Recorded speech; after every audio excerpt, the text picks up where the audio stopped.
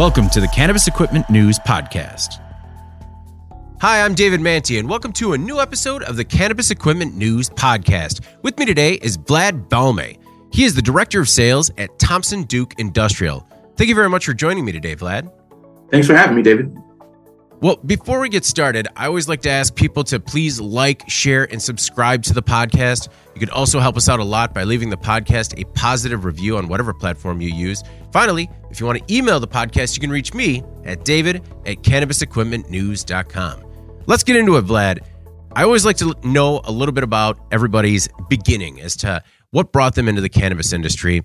What was it specifically that brought you here today? It's been a long journey. I've been a longtime cannabis user. I probably started in my late teens.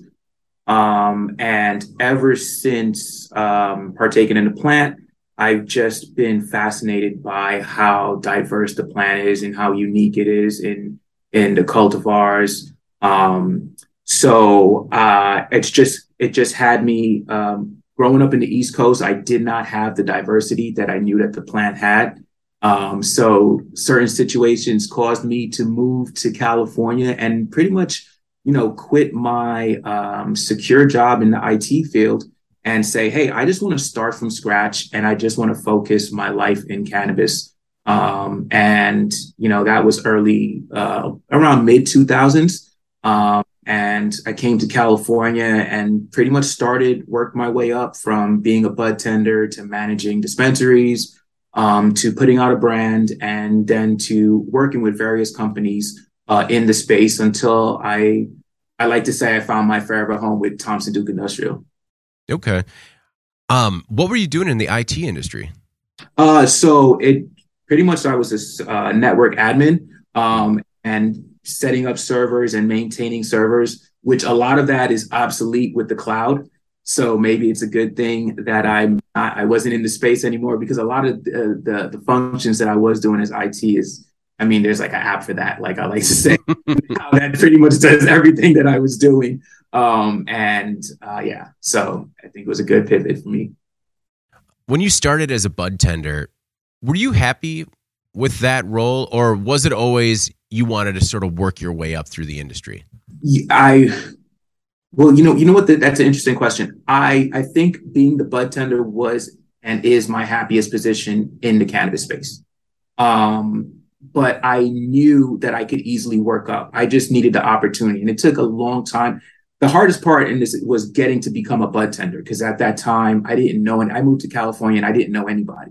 So I kind of create a network. But the experience of being a bud tender, I loved it. I absolutely loved it because it just reaffirmed everything that I believed in the plant. And when I was a bud tender, it was still in the days when, our shops were getting raided, right? I got arrested a couple of times in these shops being raided. So I went through the whole experience. But on the other end of that, I was seeing people coming in on a daily basis, and they were actually bettering their lives with the use of cannabis, whether it was from arthritis or joint pains. Just the stories and the testimonials that you can't get unless you're a bud tender and you're interacting with the people. Amazing. Absolutely amazing. When you're working and your place of business gets raided, how do you go back to work the next day? It's an interesting thing. You have to believe that you're doing the right thing and you're not doing any malice. So if you believe you're doing the right thing, it's easy to just wake up and do it again the next day. It was an interesting time because it was, we were getting raided so often that it was like, hey, see you next Tuesday. We're going to come raid you again. It was that kind of relationship. And you're like, well, we'll be here. We're not. It was the definition of Wild Wild West. Obviously, that's not like that anymore. And kudos to the guys that are bud tending now. It's such a better space to do so because you just don't have that over your head. But because I was new to it and I left New York and I came here for the adventure, everything to me was an adventure. So good, bad, or indifferent, it was worth it. How did you find yourself at Thompson Duke? Bud tending, then again, like I was saying, I was managing shops. And as I was managing shops, I was looking for products that would help the senior clientels that we had. And I knew that vaping was the fastest form of a senior being able to get the medicine to get the relief that they're looking for. And there wasn't that many products available. So as I was working at the shops, I was on the hunt for vaporizers that I can supply the shop with to sell to our clients. That got me down the rabbit hole of finding the right vape cartridge, finding the right hardware. And it kind of spiraled into understanding and building relationships with different hardware manufacturers. And then into going into, okay, we've got this hardware, but how do we fill it? And how do we fill it the right way and make sure that everything is exactly what we say it is in it? Once you get to Thompson Duke, what was your first role there? Sales. So I started out in Thompson Duke as sales. I was working at another company and we were selling the Thompson Duke product line down here in Los Angeles. And that went well. We had some great success with that. And then just kind of kept the relationship with Thompson Duke because as I was getting more into let's say the legal industry, I was working for bigger and bigger companies. And I'm a guy that likes smaller companies. I like, less than 20 people getting things done. You can move a lot easier. So I was always attracted to the model that Thompson Duke had because they had a small group with excellent equipment. So when I was selling their equipment, it was easy to sell because there was no issues with it. And if we had to make any changes, the company was small enough to listen to the customers and make changes as needed. Okay. What was it like transitioning from being on, the retail side of the business, consumer side of the business, over to the equipment side of the business? It was interesting. Again, like that's what kind of made me realize, like, hey, I do like the equipment space, but I do want to be in a smaller format. I had some background in dealing with equipment because I used to own a print shop, so I was bringing in equipment and dealing with equipment all the time. So it kind of was second nature. But it was very important for me to find a company that I could stand behind because it wasn't just about selling equipment. It was just about, hey, who's doing it right and who actually cares about what they're doing, because that's important to me.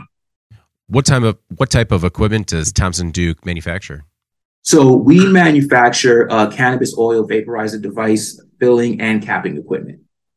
Yeah. So our headquarters are in Portland, Oregon, and that's where our team designs, manufactures, and distributes like a line of CETLUS and certified GMP-ready machines designed specifically for filling and capping cannabis oil and vaporizer devices.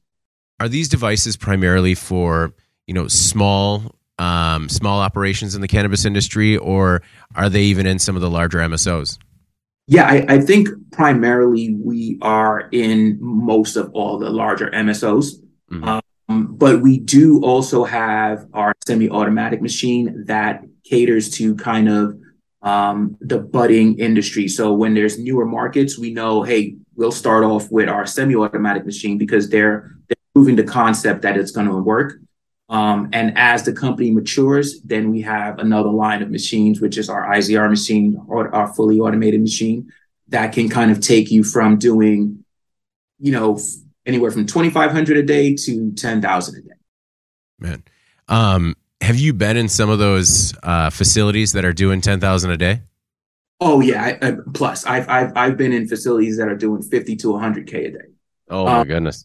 Yeah. It's a really amazing experience to see that we have working at Thompson Duke, because we are able to go into facilities, kind of understand their operations and see their day-to-day activities. Very impressive, to say the least. And not everyone is doing it the same, which is something that I love too, because there's so many different ways to get up the mountain. So everybody has their own way of doing it. And we get to kind of be exposed to that and see what these people are doing. What type of ramp up are people looking at when they bring in Thompson Duke equipment? Is it a lot of training? How is it to operate? Some of it, what is the operational aspect like? Yeah, so I one of the aspects I loved with selling the Thompson Duke machines is the ease of use. Our semi-automatic machine, we literally can sell the machine and not even give you any training. You can open up the box, you'll have it set up and running in 5 minutes. And that has to do with the simplicity of the design. We got to give it up to our engineers for that, because it was designed in America for an American audience, right? So it's designed to make it as simple as possible, but yet super effective and accurate. So the training on these machines are little to none. And once you get going, you got it. It's not something you have to like, oh, we have to go over. We try to take away all the complications. You see all the components. There's nothing hidden behind a box. You see everything in front of you. And once you see how the oil moves through the machine, you not only understand how to use the machine better, but you understand your oil better, which is what I love. What is the landscape like for vaping and capping, or vape filling and capping equipment? You know, what is it, a pretty competitive landscape? And how does Thompson Duke fit in? Are you more of the higher end option that comes with a little bit less trouble along the wayside? Where do you guys stand out amongst your competitors? Yeah, for us, I feel like we're more of a higher end option, because we've kind of weathered a lot of storms, because we've seen vape companies come and go, and we understand that this market, it's not like other industries, right? So again, I told you I have a little bit of experience in the printing industries. A lot of different printers you can purchase. A lot of them have longevity, and that market is kind of solid. What we notice a lot in this industry is we'll have a lot of other companies coming in with machineries, and they're looking at it not the way that we look at it. So we look at it as, how do we accurately and efficiently deliver oil into your devices? And I noticed that other companies are like, hey, how do we put something together and sell it for the most amount of money? Not really support it, not really think about growth or long-term ideas, but just like, hey, it's a cash grab, and let's do that. But the cannabis industry is so young, and I think at Thompson Duke, we look at it like, hey, we're helping to grow this industry, and an industry that you're helping to grow. We don't want our machines to be in a facility and not being used. So for us, it's like, the quality, that's why our name is Industrial, Thompson Duke Industrial. The quality is there. You have an industrial built machine, and that's going to be a complete workhorse. So, we look at ourselves at a different tier than most of the other options out there. Would you say that some of those fly-by-night cash grab type companies or competitors have mostly gone by the wayside now as the market has matured? It's some have. But, it's one of those things where some have gone away and then new ones pop up, but then they have their own life cycle, which it might last a year or two, and then the same thing happens. I think that's all good. I don't look at it as direct competition. I look at it as building the story, right? Because even though it's a different way of doing things, we're all trying to build this industry in a sense. It's just that we're here for the long term. You'd mentioned the market as a whole. I'd like to take a look at the vape market and kind of get your perspective on it. You mentioned a little bit about how you saw the vape market initially catering towards seniors.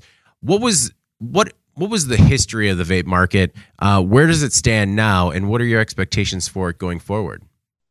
Yeah, I think, and this is my view from living in California and kind of seeing it play out here. When vapes first started becoming popular in California, there were 3 brands, I believe, that kind of piloted the vape cartridge phase in the cannabis industry altogether. And it was like Open Vape, Eureka, and a company called Pure Vape. All 3 of these companies introduced vape cartridges to the market. And it wasn't, they weren't specifically targeting seniors, but seniors were buying it because they had more disposable income. So vape cartridges were like $60 to $80 when they first came out. So that wasn't something that someone who would go to the market would spend, who was younger. Younger people would just buy maybe $30 in an eighth or something of some sort of flower product or maybe an edible. I see the landscape changing because vaping has just grown dramatically. I think it's probably if maybe the second or third biggest in the space. So we're just seeing it grow more and more. And that's really impressive because we went through obviously COVID and we went through a vape crisis, right? And even after all of that, it's still holding as a huge section of the industry. So I see it expanding, and as we're tracking it not only in the US, we're tracking it in Canada and in Europe, and we just see it's the same trend. It starts off slightly, but it picks up so tremendously, and it's a testimony from our customers who are buying our semi-automatic machine, let's say in a newer market, and then before the end of the year, they're like, "Hey, we need an automatic machine because we went from 5 to 10,000 carts a month to now we have orders of 100,000 a month." It just grows. So every market, we kind of expect that's the kind of growth that we will see. Were you at Thompson Duke during the vape crisis? Yes. What was that like? That was interesting because you just don't know what's going to happen. So you're just like you understand, because I was in California, and you know that there are some questionable activities in the products that people are filling in vapes, and you don't know what's going to happen. And it was kind of a great thing that did happen, because it really showed how mature the industry is, because the industry self-regulated itself. And they stepped up to bat, and they were like, "Hey, we do not want to be associated with any of these like cutting agents that are being used and harming people. So we're going to make sure that we're going to stop that from happening before any other, jurisdiction has to come in and tell us what to do." And so it was scary for us because we were like, "Is this the end? Is this going to stop?" But to be quite honest, the popularity of vaping is so vast that, it was just a small hiccup. Yeah. I mean, it definitely seemed like it could have been that rallying point that really did the industry in. But you think it was the quality of the product or just the demand for vapes that kind of helped see it through? And the response of the industry, the response of the different companies. I can't tell you how many different companies were like, "Hey, we're going to do extra testing. We're going to test everything because before they were only testing the oil. Now they're like, we're going to test all our hardware. We're testing everything." It just made the industry sharpen their pencils and say, "All right, we're going to put out a product. We're going to continue putting out products, but we're going to do all of the due diligence on our end to make sure that what we put out is something that we feel is 100% safe and not, harm anybody." Is the vape side of the business, is there an opportunity for a craft side of the industry like you see a lot in flower, or is the vape business more of a commodity product? No, I think there is a huge space for craft, but not to say the commodity gets it to the masses. The craft dials in the people who really want high-end stuff. So I'm grateful for, let's say, the distillate cartridges there, because it really puts it into the hand of people who would never try it. But then after you try it, then you can say, "Hey, I wonder if there's better." And that was something that I did when I first tried cannabis growing up in the East Coast. We didn't get the best cannabis, but it led me into the journey of, "Hey, is there something better than this? Like, can I look around and find something better?" And the craft, I can't tell you how much the craft has grown this year into, like, let's say rosin or live resin, small batch produced products for the vape space, which is my absolute favorite. It's growing. The demand for it is growing, and it's really just showing how the market is receptive to that. So vape is your favorite? That's your preferred over, flower edibles? Yeah, my favorite form of consumption is going to be vaping. I do love flower. I do love joints. I love breaking up flower. It's one of my favorite things to do, just smelling it, the whole experience and touching it and the residue in your fingers and such. But what I love about that, you can get in a craft vape. Like some of these rosin vapes are better than you can ever smoke a flower, because the flower, as you're smoking it, you might get one or two good hits that really give you the actual taste and feel of the plant. But the rest of it is going to be a smoky mixture of burnt plant matter and stuff like that. But these rosin vapes, my gosh, it tastes like sitting in a field of cannabis. Talking about live resin, the live resin vape industry. So sales in 2021 were up 87%, I believe. How does that impact the vape filling and capping equipment industry? Is it a struggle to keep up? It's not a huge struggle to keep up, but it does require a lot on our end to make sure that we are not running out of machines. So we have to, yearly, and we do this often. It's just like, how do we order enough to keep up with the demand? Because you just don't know when something is going to take off and cause a spike in the industry, right? And you don't want to be sitting on a lot of machines, because now you have your money tied up on inventory sitting there. So, we're always going back and forth like, hey, do we feel like we need to ramp up and get more machinery? Or are we good? Are we going to just ride out for a couple of months and see how things happening? One of the greatest things is we build the machines here in the US in Portland. So we have a little bit more flexibility in what we can do, right? We can have machines partly build and then get the final components as needed. So we just have a little bit more flexibility in our production. Has Thompson Duke Industrial faced any of the supply chain issues that have been hitting other equipment manufacturers? Yeah, I think we've faced all of them. Specifically with just the metals used in our machines, the Delrin in our trays, every aspect of our industry, the chips, boards, everything in our machines have been kind of just in a precarious situation these past few months. But we've been able to figure out, hey, how do we fit in and how do we just stay alive and make sure we can supply the demand? And we've been doing a good job. I got to say, we've been doing a good job of that. What are your lead times look like right now?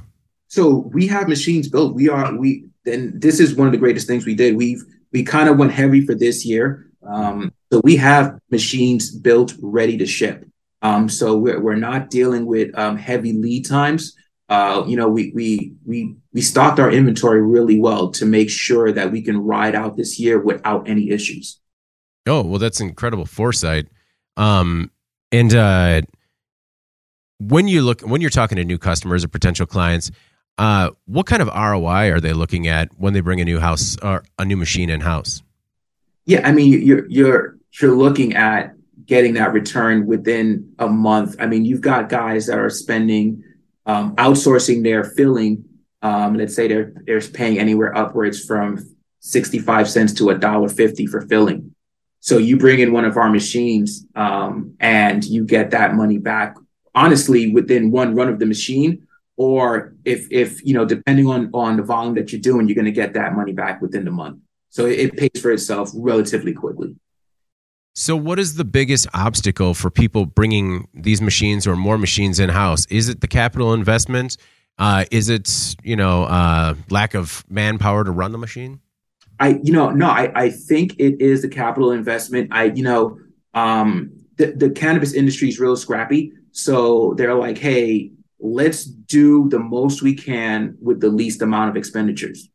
And when you have that mentality, sometimes it's hard to show people, hey, you can do a lot more if you spend a little money, right? Mm-hmm.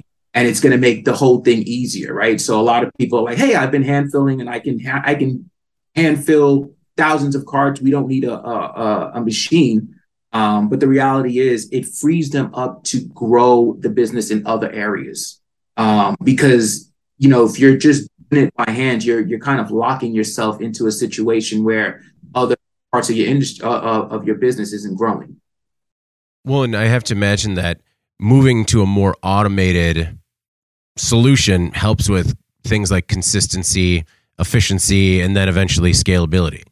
Yes, I think those are kind of our biggest points, because a lot of companies out there would like to try to sell you on speed, and we're not in the speed conversation because we like accuracy.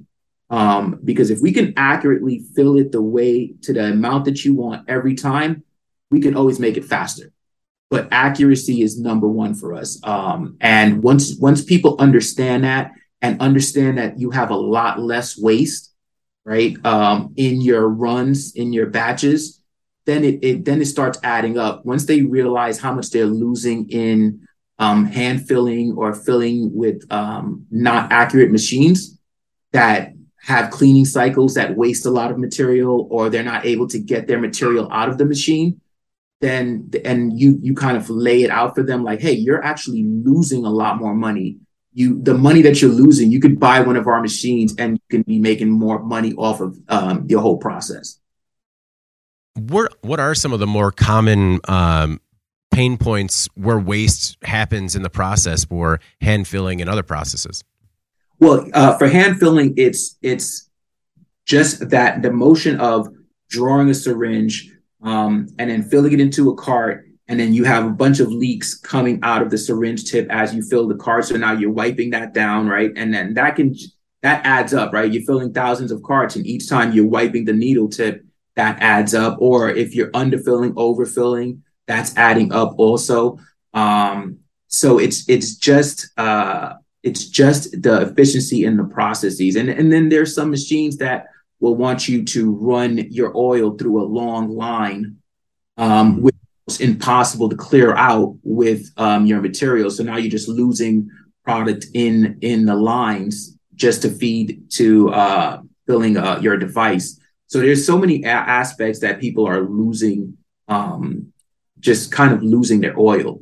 And we worked our machines to not have that happen. I mean, you can fill thousands of carts and probably not lose more than a half a gram in that whole process. And half a gram is a lot. Mm.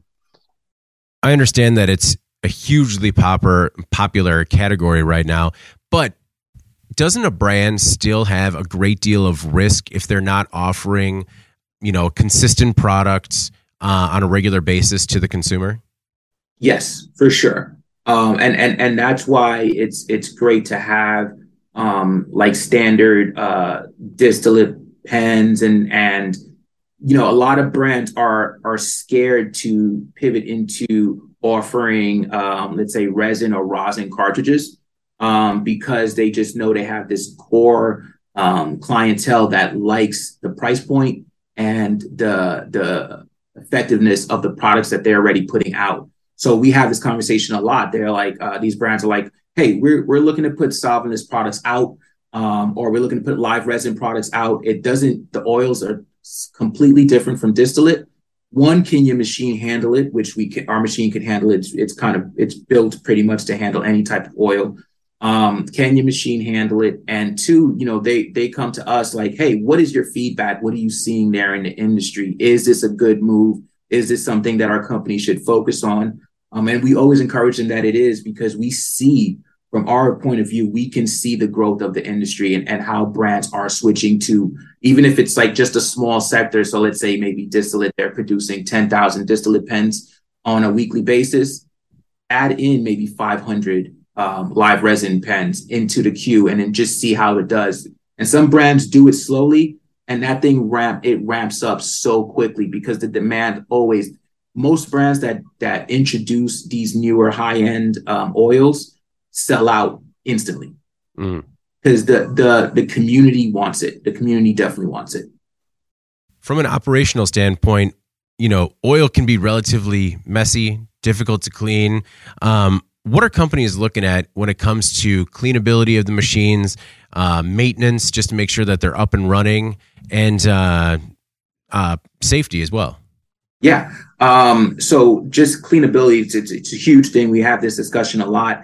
our machine has 4 components that touch oil.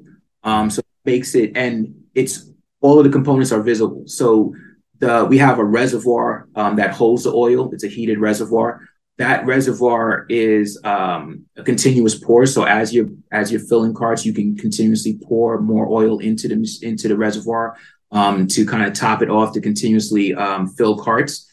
Cleaning that is a breeze. It's pretty much a huge syringe. So you have a plunger for it.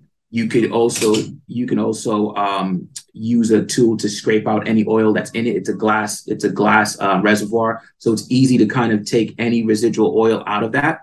The machine itself, the whole cleaning process is less than 5 minutes.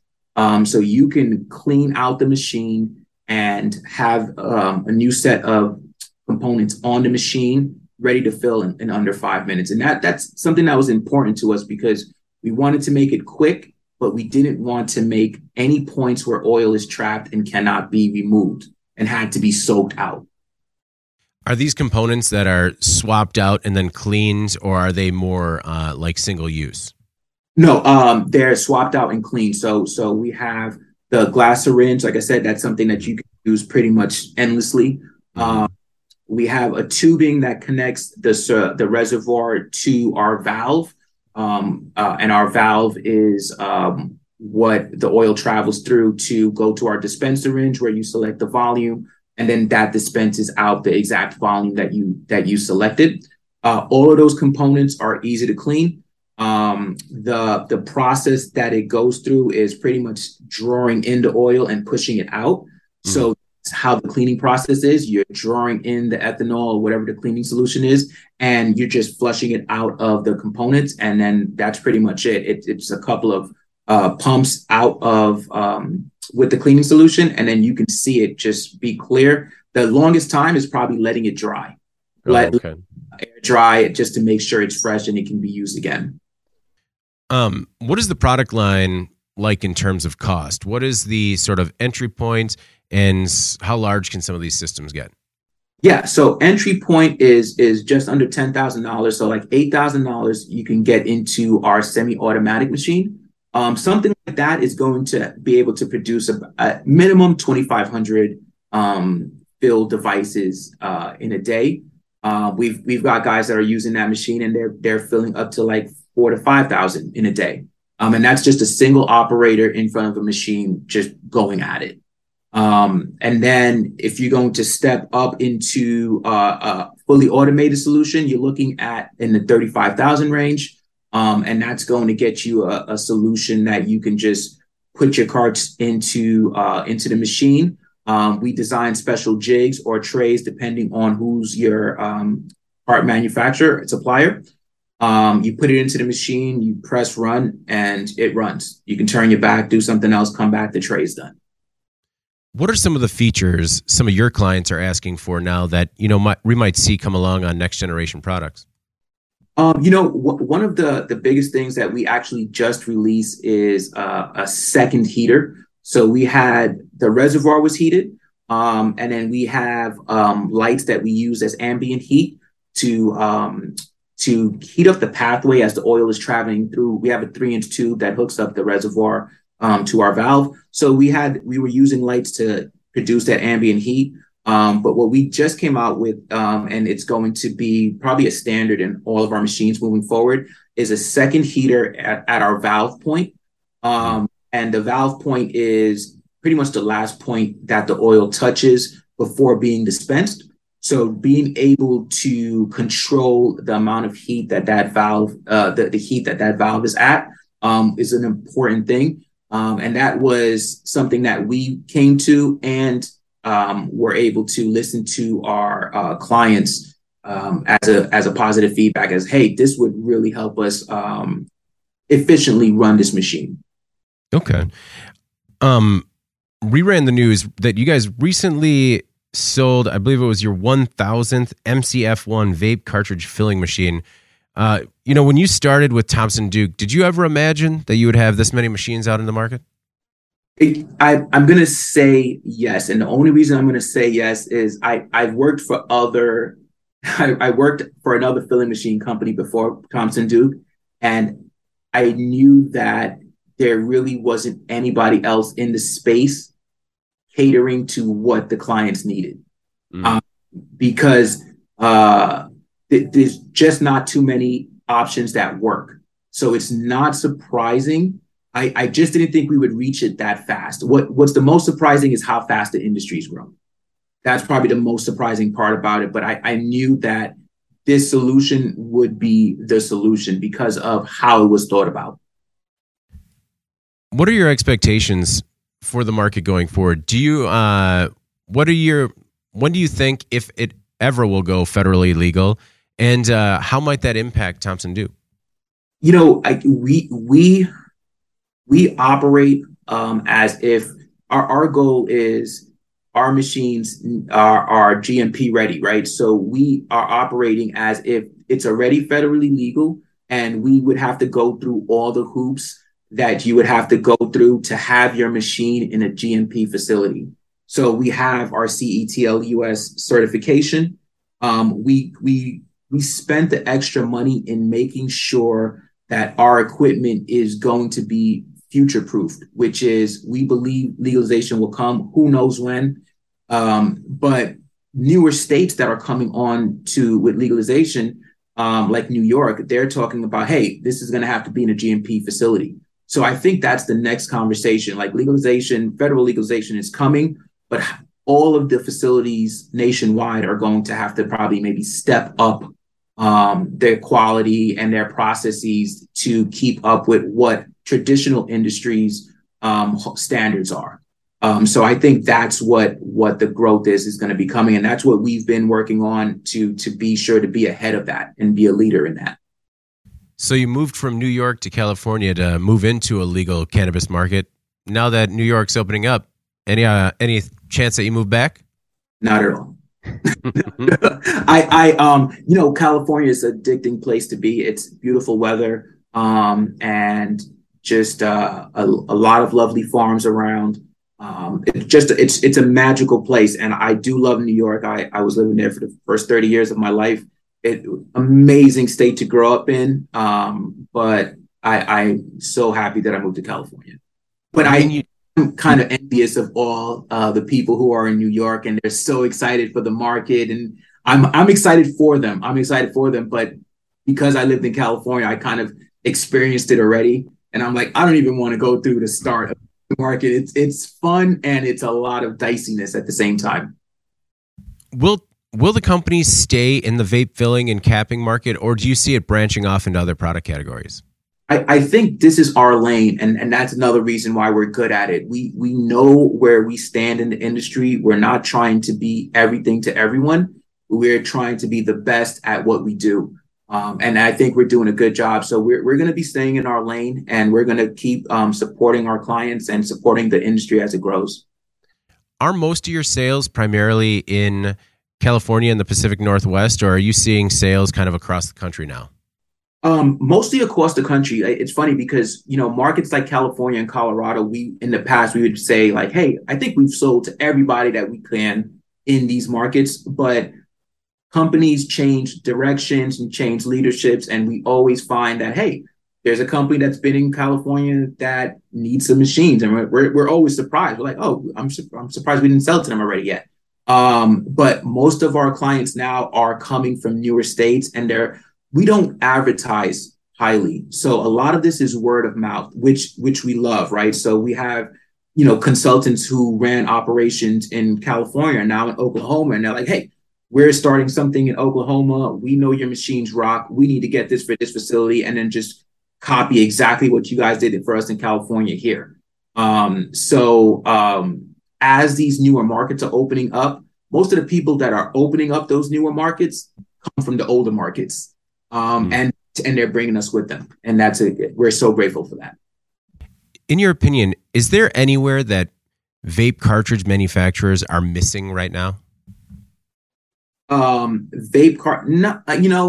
It's so hard to say because it's still a growing market. So it's you have to feed more. Even though it's that sector is growing rapidly, there's still so many more consumers that need to be reached before we can kind of get a picture of what the market really should look like. So I think we're doing a good job in just putting out clean product. That's the number one thing. The vape crisis helped clean up or just define what clean product is. And as long as we stay on this path, we're going to have a lot of data that we can look back at and be like, all right, this is how we can move forward and grow this market in a different way. Well, Vlad, I really do appreciate you taking the time today. Before we get out of here, is there anything in particular that you want to make sure the Cannabis Equipment News audience knows about Thompson Duke Industrial or yourself personally?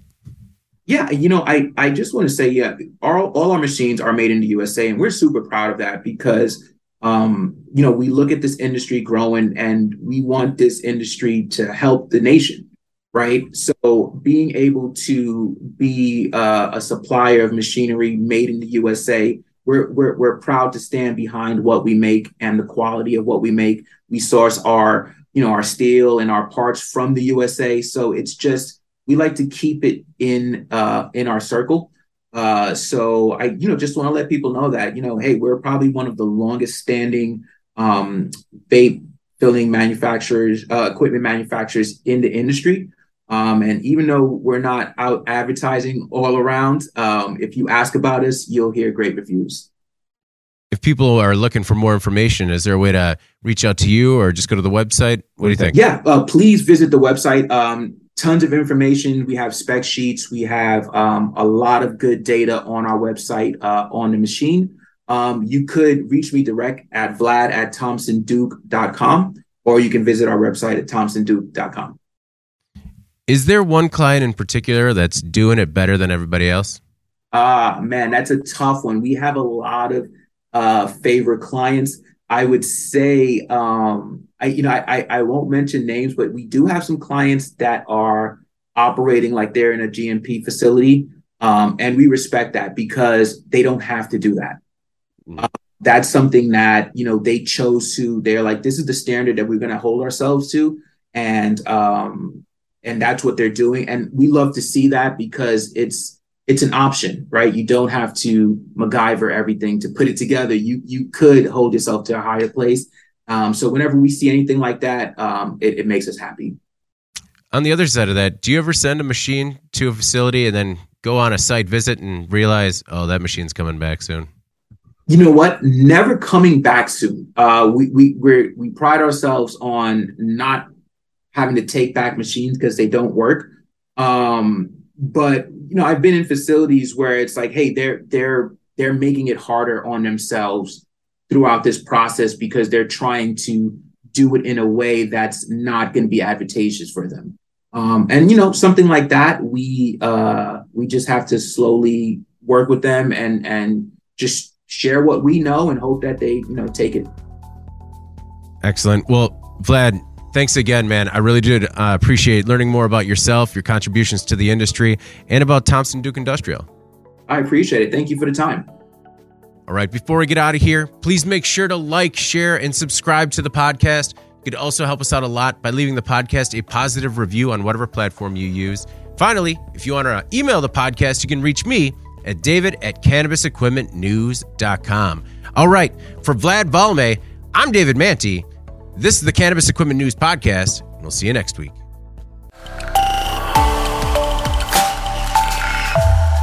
Thank you for listening to the Cannabis Equipment News Podcast.